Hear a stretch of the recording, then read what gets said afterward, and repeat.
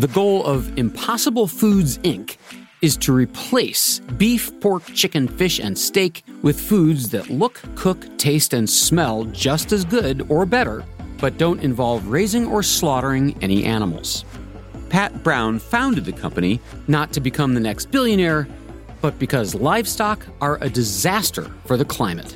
We are not going to save ourselves from catastrophic climate change without replacing the animals in the food system.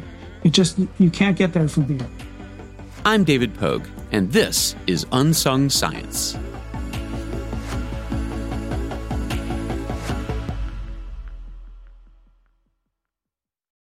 This spring, if you'd rather spend time enjoying your lawn instead of trying to keep it alive, there's good news. TruGreen is the easiest and most affordable way to get a beautiful lawn. All you have to do is water and mow, and they'll do the rest. Weed control, fertilization, aeration, and even some things you might not even think of. They'll do all of it, while you can do literally anything else. With TruGreen, you can have your lawn looking as good as a putting green. That's not hyperbole. TruGreen is the official lawn care treatment provider of the PGA Tour. TruGreen offers a satisfaction guarantee, and they have a verified best price promise, which guarantees you the lowest price with no compromise on quality. You do you. Let TruGreen do your lawn care. Visit TruGreen.com to get the best lawn at the best price with the best people guaranteed.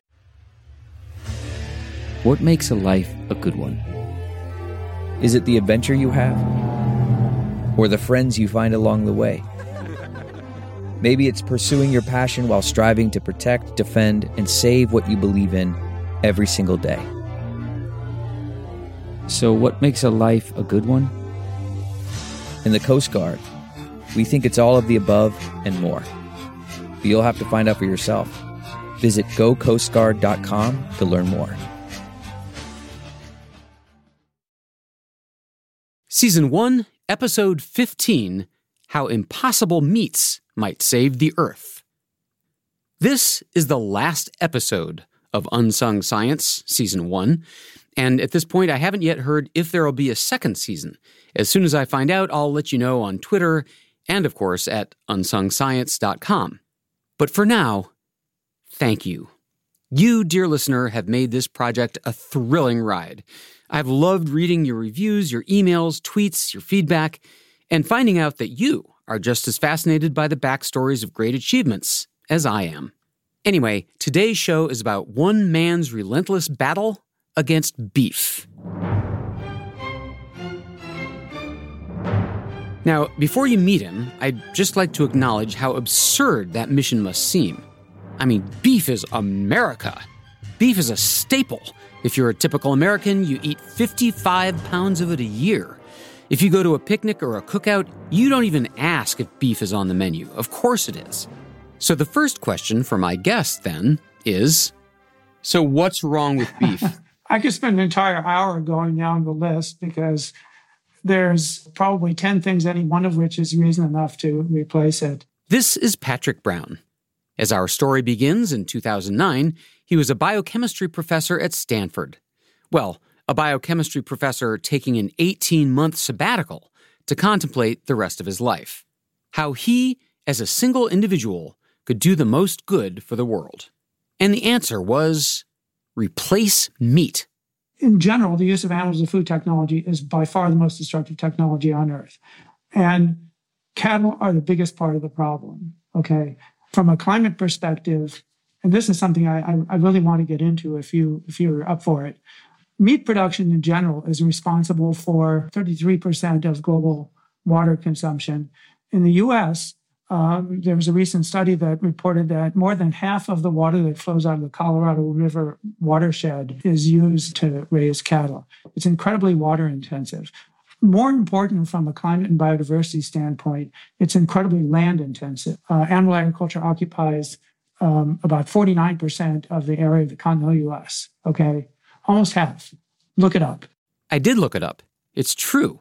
Half of the United States' land area is dedicated to raising meat. Globally, we've turned over 1/3 of all the non-frozen land on the planet to cattle grazing. I'll give that a few seconds to sink in.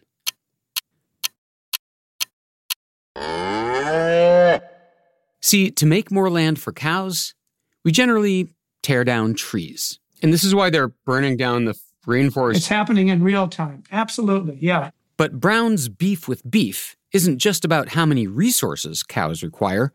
The biggest problem is their burps. Cows are ruminant mammals, which means that microorganisms in their stomachs digest their food, breaking it down into the nutrients they need and the nasty greenhouse gases they don't. Buffalo, deer, elk, giraffes, and camels are also ruminants, but they're not nearly as much of a problem because we don't generally raise them to eat them. You can't go to McDonald's and order a McGiraffe. Anyway, those gases gotta come out of the cow somehow. You hear people say that cow farts are the problem, which is hilarious, but not quite accurate. 95% of it is burps. A single cow burps up as much as 5 gallons of gas an hour.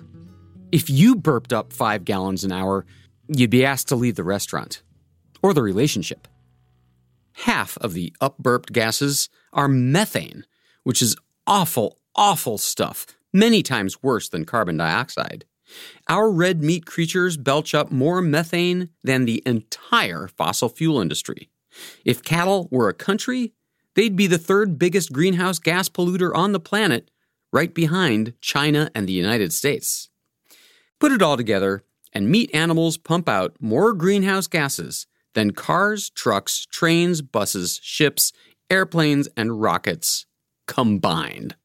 A single cow isn't the problem, but 1.7 billion cows covering the planet is a problem, okay? 1.7 billion? That's the number. The total biomass of cows on Earth today exceeds by more than a factor of 10 the total combined biomass of every remaining mammal, bird, reptile, amphibian left on Earth, okay? Basically, we've replaced nature with cows.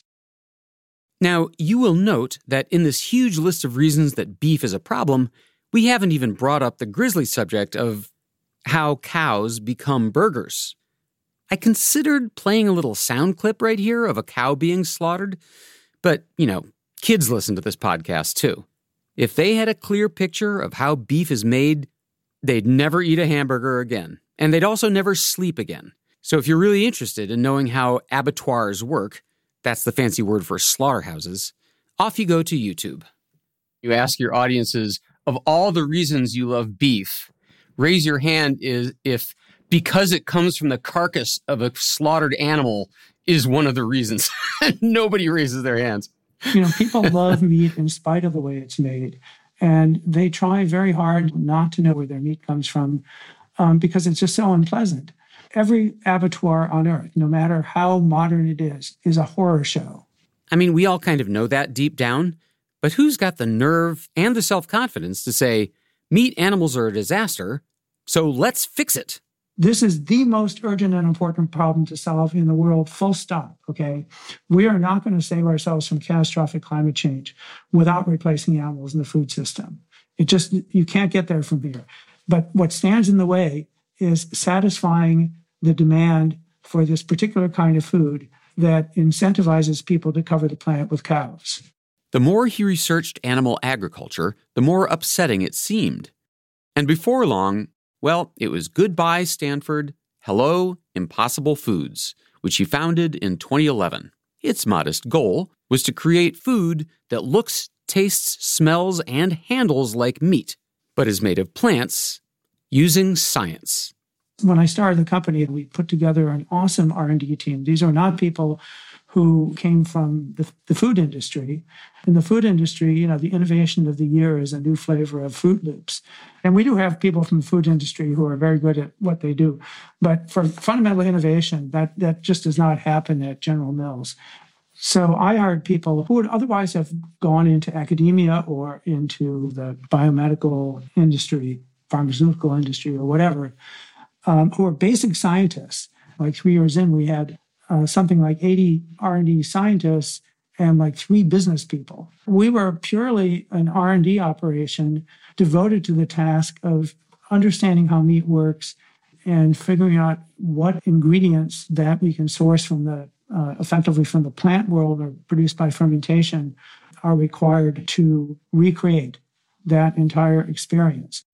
You seem to have come into the problem saying, these problems are solvable, and they were. And I just don't know how you knew.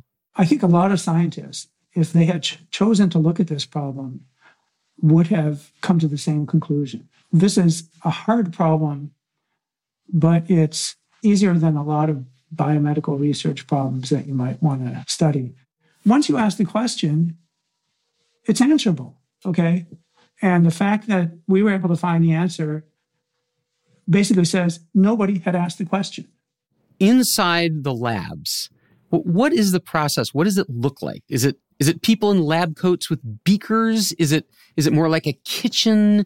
So we have a basic R&D lab that is building the knowledge that helps us understand what are the flavors and mechanical properties. That's the analytical part. There's the figuring out where we can source the raw materials that to precisely match the properties that we need, those ingredients. Then there's the engineering aspect of how we turn this into a scalable process and product. And then there's the sensory testing and cooking. We're iterating on all our products literally multiple times a day. We adjust this, we adjust that.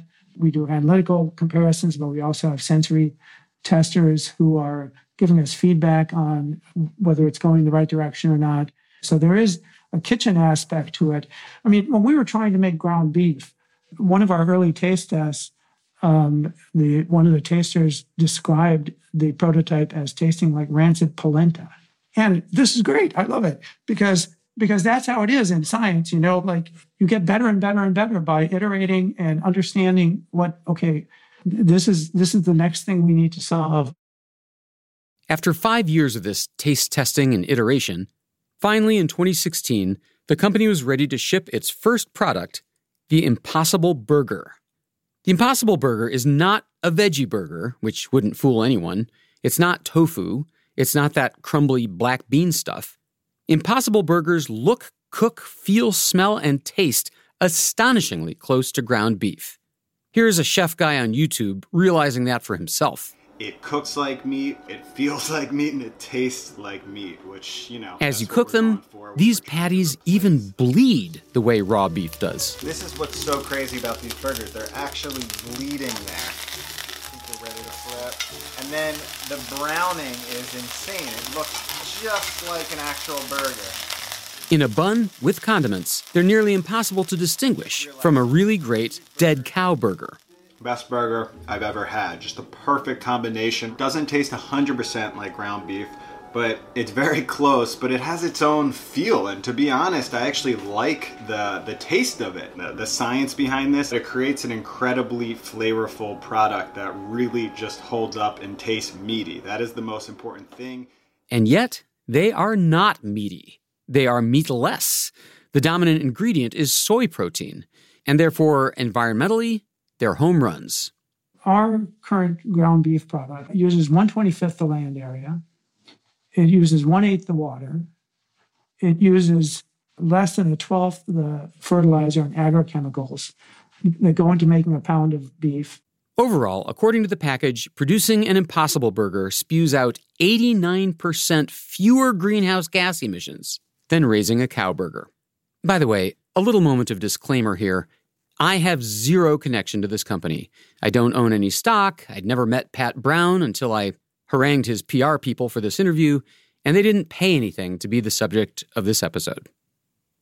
Okay, you got me. After the interview was over, they shipped me 1 box of their Impossible chicken nuggets, clearly trying to buy me off. Anyway, back to the Impossible Burgers. They give you about the same amount of protein, iron, and calories as beef, much more fiber, because beef doesn't give you any, less fat, and no cholesterol, hormones, or antibiotics. They do contain much more sodium than beef, although, of course, people usually add salt to their beef themselves.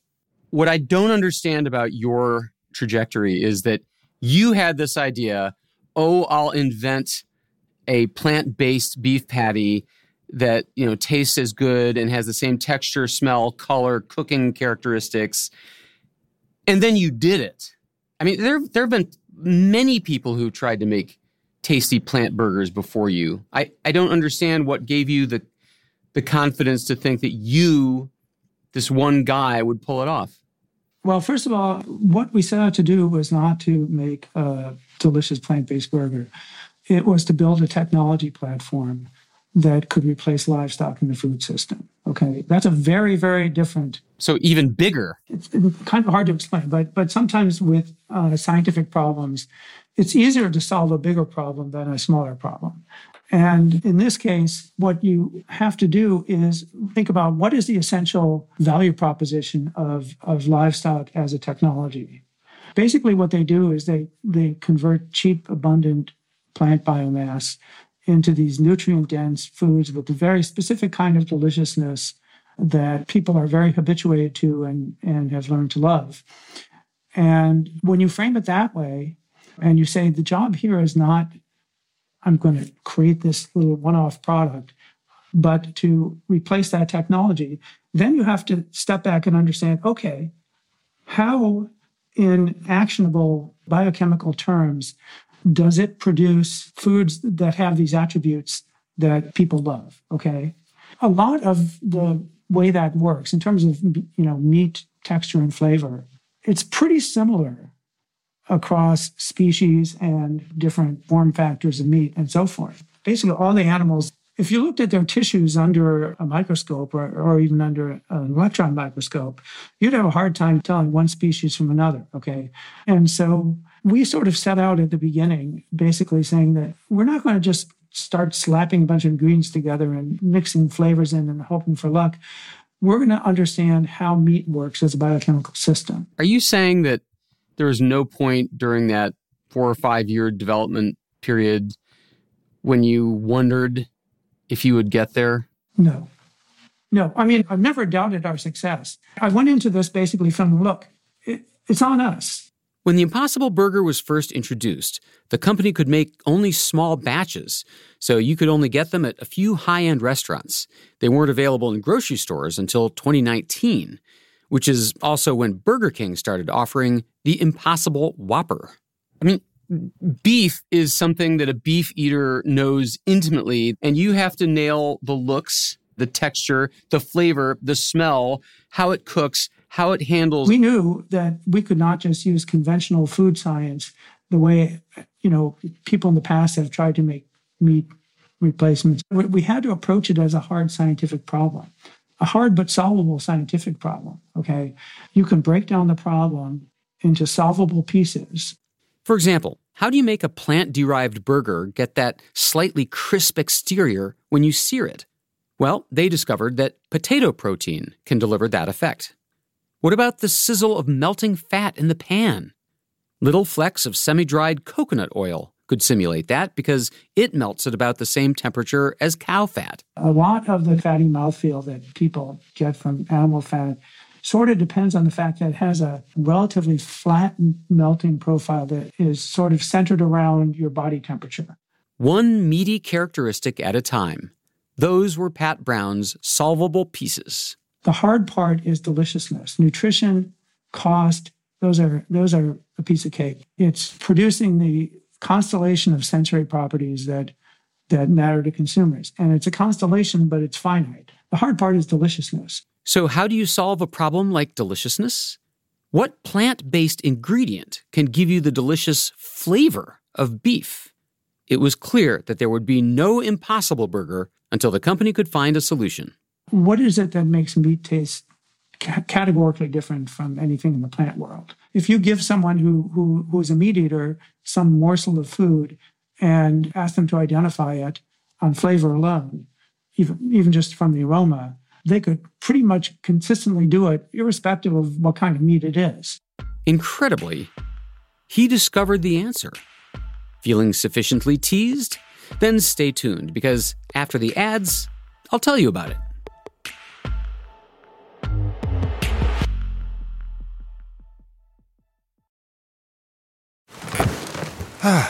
The comfort of your favorite seat is now your comfy car selling command center, thanks to Carvana. It doesn't get any better than this. Your favorite seat's the best spot in the house. Make it even better by entering your license plate or VIN and getting a real offer in minutes. There really is no place like home.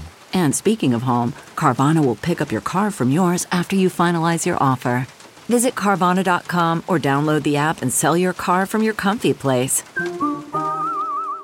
Welcome to Fail Better, David Duchovny's new podcast with Lemonada Media. On Fail Better, David, who has experienced both low and high-profile failures throughout his life, explores the vast world of failure, how it holds us back, propels us forward, and ultimately shapes our lives. Each week he'll chat with guests like Ben Stiller, Bette Midler, and more about how our perceived failures have actually been our biggest catalysts for growth, revelation, and even healing. Through these conversations, he hopes listeners can learn how to embrace the opportunity of failure and fail better together. Fail Better is out now wherever you get your podcasts. CarMax is putting peace of mind back in car shopping by putting you in the driver's seat to find a ride that's right for you. Because at CarMax, we believe you shouldn't just settle for a car. You should love your car. That's why every car we sell is CarMax certified quality, so you can be sure with upfront pricing that's the same for every customer. So don't settle. Find love at first drive and start shopping now at CarMax.com. CarMax, the way car buying should be. And now, a word from me. Maybe you're liberal, maybe you're conservative. Maybe you think the climate crisis is man-made. Maybe you think the whole thing is a Chinese hoax. Guess what? It doesn't matter. The world has gotten hotter, natural systems are going haywire, and you should begin to prepare. Thus begins the world's only book that tells you how to prepare. And I wrote it. It's called How to Prepare for Climate Change. It's a practical guide to adaptation steps that you can take for your own benefit, your families, and your homes. It's about where to live, how to invest, what to eat, how to build, what insurance you need, how to talk to your kids. It's also about preparing for the extremes that are coming soon to weather near you. Floods, fires, heat waves, droughts, superstorms, water shortages, power failures, and social disruption. How to Prepare for Climate Change, the ultimate field guide for our new climate. Okay, enough ads. Welcome back. Before the break, I was telling you about how Pat Brown's army of scientists created the Impossible Burger, one characteristic at a time. And I was hinting at this one miracle ingredient that almost single-handedly provides the color, the flavor, and the deliciousness of beef. It's the ingredient that made Pat Brown's dream a reality. And that one incredible ingredient turned out to be love. Aww. No, I'm totally kidding. It's a molecule called heme. A lot of the flavor, there's more to it, but 90% of it plus is that animal tissues contain this molecule, abundant amount of this molecule, heme. That's H-E-M-E. Pat Brown's team gets its heme from a protein called soy leg hemoglobin, which is short for legume hemoglobin. Heme may be better known as the molecule that built Impossible Foods. If I worked at the company, I'd have made a t-shirt for Pat Brown to wear that says, He-Man. Get it? He-Man? Anyway, here's the company's principal scientist, Rachel Fraser, in a company video. We were the first to discover that heme is what makes meat taste like meat. It's highly abundant in animal muscle tissue, and if you were to eat meat raw, that bloody flavor that you get, that's heme. And when you cook meat, with all the different flavors and aromas that you get, that is catalyzed by heme as well. Heme is not some exotic chemical. It's around. Heme is required for every cell on Earth. It's required for life on Earth. And it does a whole bunch of different things. It's what carries oxygen in your blood. It's what stores oxygen in your muscle tissue. And it's also one of the best catalysts in nature. So the enzymes in your body that metabolize caffeine use heme as sort of the catalytic element. And the enzymes in your body that make estrogen and testosterone also use heme as a catalytic element. Animals need much more heme because they use it as an oxygen transport and storage system in a way. And so that's why meat is red or pink, and that's why your lips are pink and your skin is rosy and all that sort of stuff, because you have so much heme. Okay, in meat, heme gives the meat its color, which is something that people value in meat. So if you basically took a drop of a heme protein and put it into a bowl of vegetable broth, it would basically smell and taste like beef broth, okay? That's kind of the switch between plants and animals. And that's why there's such a huge difference between cooking vegetables and cooking meaty meat. You know, when you cook broccoli, basically it gets warmer and mushier and maybe caramelizes a bit or something like that, but nothing magical happens. When you cook meat, you basically unlock an explosion of chemistry, right? You get this explosion of aroma and flavor that it completely transforms in its flavor profile, producing much more intense and new flavors in that process. Heme made the Impossible Burger possible. Pat Brown's army of scientists had done it. They'd managed to create a burger that really tasted amazing. The Impossible Burger was an instant hit. So was its arch rival, the Beyond Burger. Today, they're both selling incredibly well in stores and restaurants, especially since the start of the pandemic, when virus outbreaks tore through the meat industry, sickening and killing workers, closing meat packing plants, and raising prices. Overall, sales of plant-based meats and milks exploded 27% last year alone. We are now buying $7 billion worth of plant-based animal substitutes a year, a number that's supposed to more than triple in the next 2 years. No wonder Nestle, Tyson, Conagra, Kellogg, Hormel, and Kroger have all introduced their own meatless burgers, or will shortly. Elon Musk is famous for saying, I don't care if Tesla goes out of business. The whole point is to jumpstart electric cars. As long as electric cars takes over, I don't care what happens to us. Are you in that vein? Like, as long as we stop harvesting animals for meat, I don't care about my company in particular? I have a responsibility to the people of my company who have been busting their butts. And so I do care if my company goes under. But on the other hand, if other people are coming into the same technology and doing things better than we do, I feel like, well, they deserve their success. And I'm not interested in competing with them. I seriously am not interested in competing with them from a mission standpoint. I mean, at some point, I think we're going to want to be, collaborating with a lot of other companies and people and so forth to accelerate this mission. Now, it probably comes as very little surprise to learn that the meat industry hates the idea of plant-based meats, despises their popularity. Meat makers have gone to the remarkably expensive extreme of running a Super Bowl ad in 2020 to try to turn people off of plant-based meat, like Impossible Burgers. The ad is set at a school spelling bee. Spell propylene glycol. What's that? Propylene glycol. It's a chemical used in antifreeze and synthetic meats. P-O... You might need a PhD to understand what's in synthetic meat. Just how nasty is that ad? Well, for one thing, it contains a triple scoop of misinformation. Propylene glycol is FDA certified as safe for use in food, and it's in thousands of baked goods, prepared foods, candies, frostings, sauces, dressings, and so on. It is not antifreeze of the type that you'd put in your car. That's ethylene glycol. And here's the kicker. There's no propylene glycol in the Impossible Burger or the Beyond Burger. Pat Brown was not about to get kicked around by the dead animal lobby. Impossible Foods made an ad of its own, a parody of the spelling bee ad, and he himself played the role of the judge. And our first word is poop. There's lots of poop in the places where pigs and cows and chickens are killed and chopped to bits to make meat. And there's poop in the ground beef we make from cows. The meat lobby also hammers hard on the fact that Impossible Burgers are made from ingredients that have been processed, extracted from plants, fermented, mixed, and so on.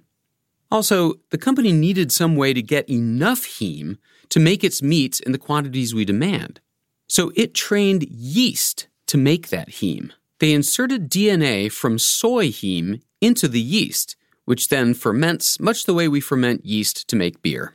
And that, my friends, is a form of genetic modification.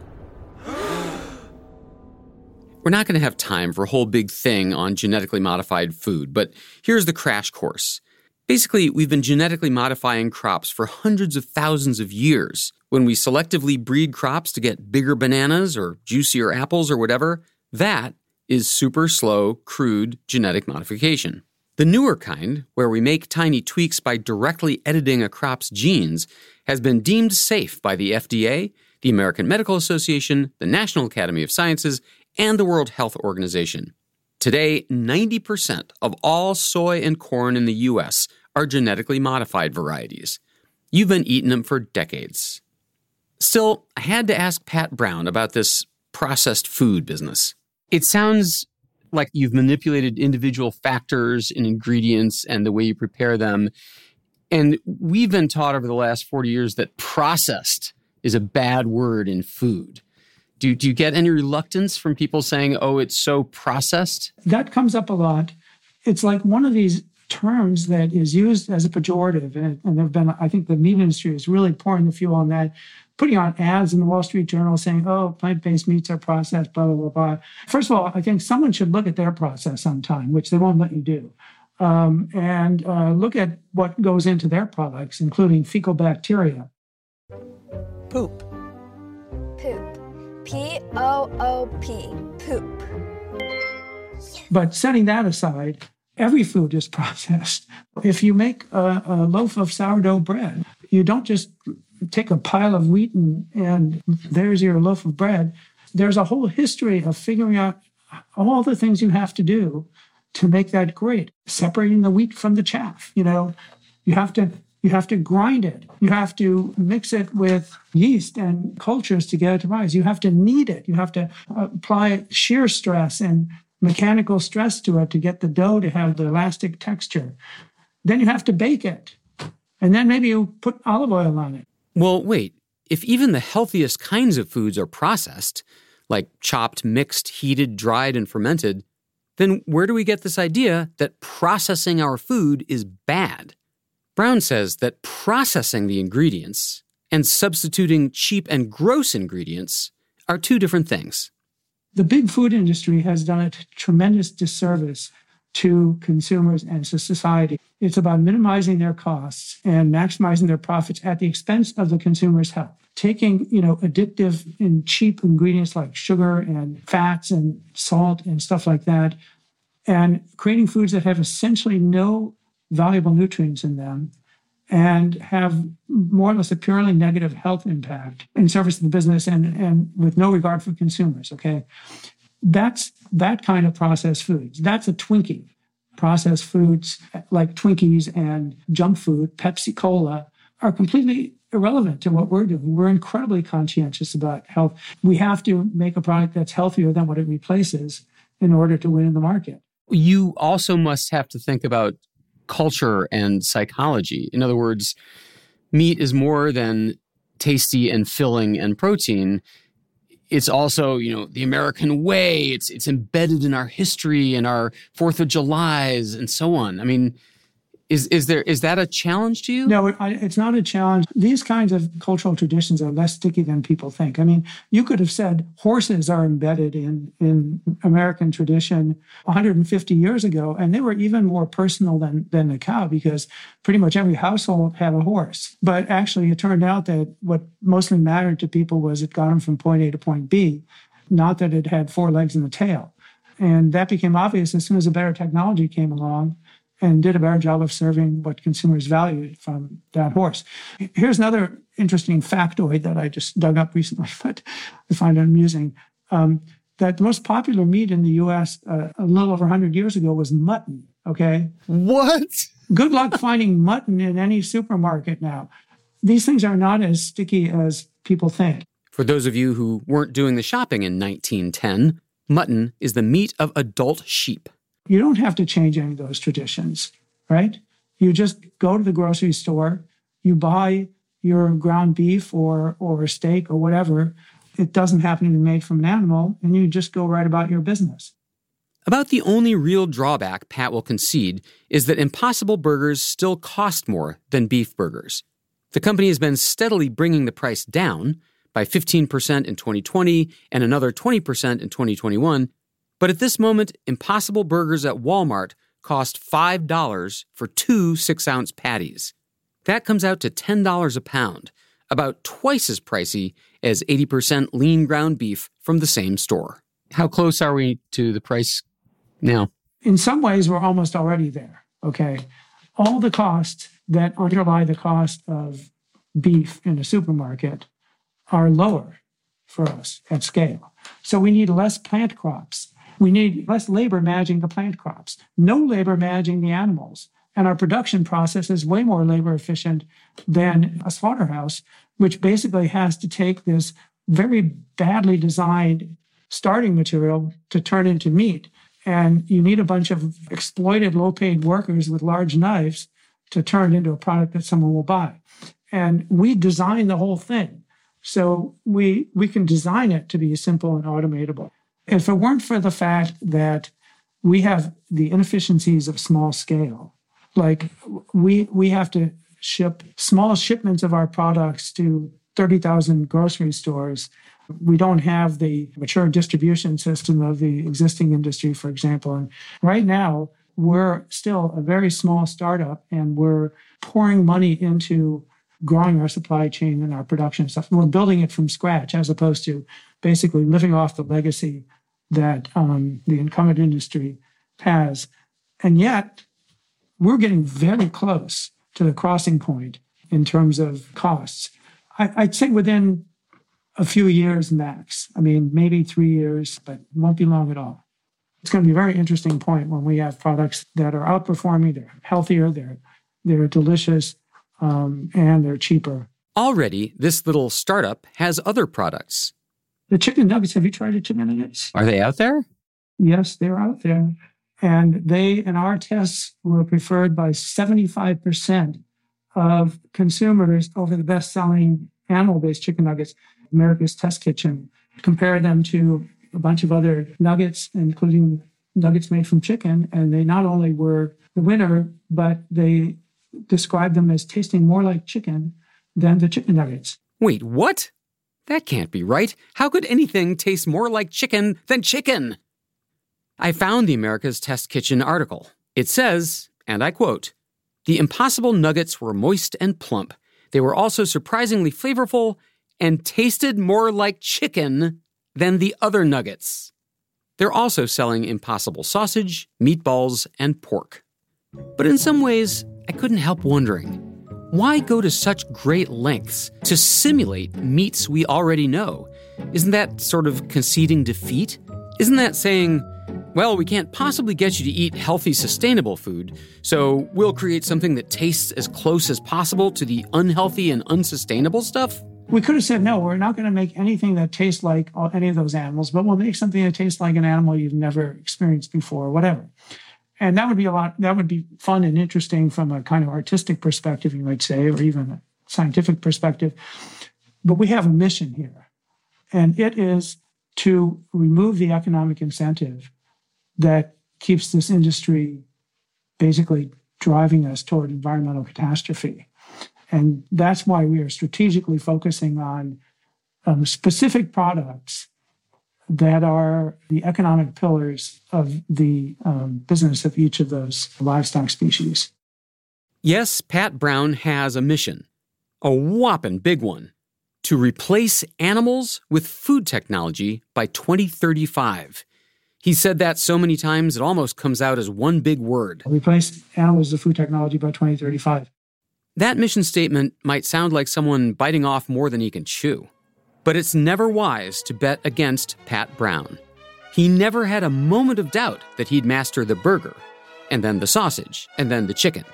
So why should we doubt that he can go all the way by 2035? He doesn't. I'm 100% confident we'll achieve it.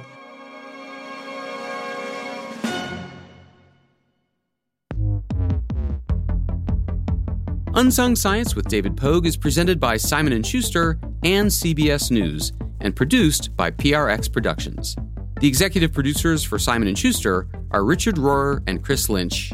The PRX production team is Jocelyn Gonzalez, Morgan Flannery, Pedro Rafael Rosado, and Ian Fox, project manager. Jesse Nelson composed the Unsung Science theme music, and Christina Ribello fact-checked my script.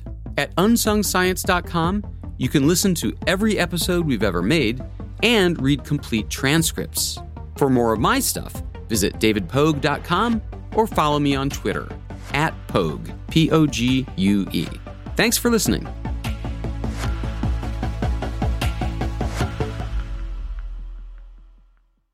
Look around. You can find cars like these on AutoTrader, like that car riding your tail.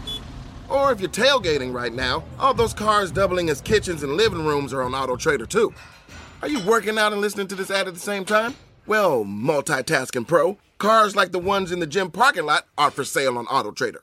New cars, used cars, electric cars, maybe even flying cars. Okay, no flying cars, but as soon as they get invented, they'll be on AutoTrader. Just you wait. AutoTrader.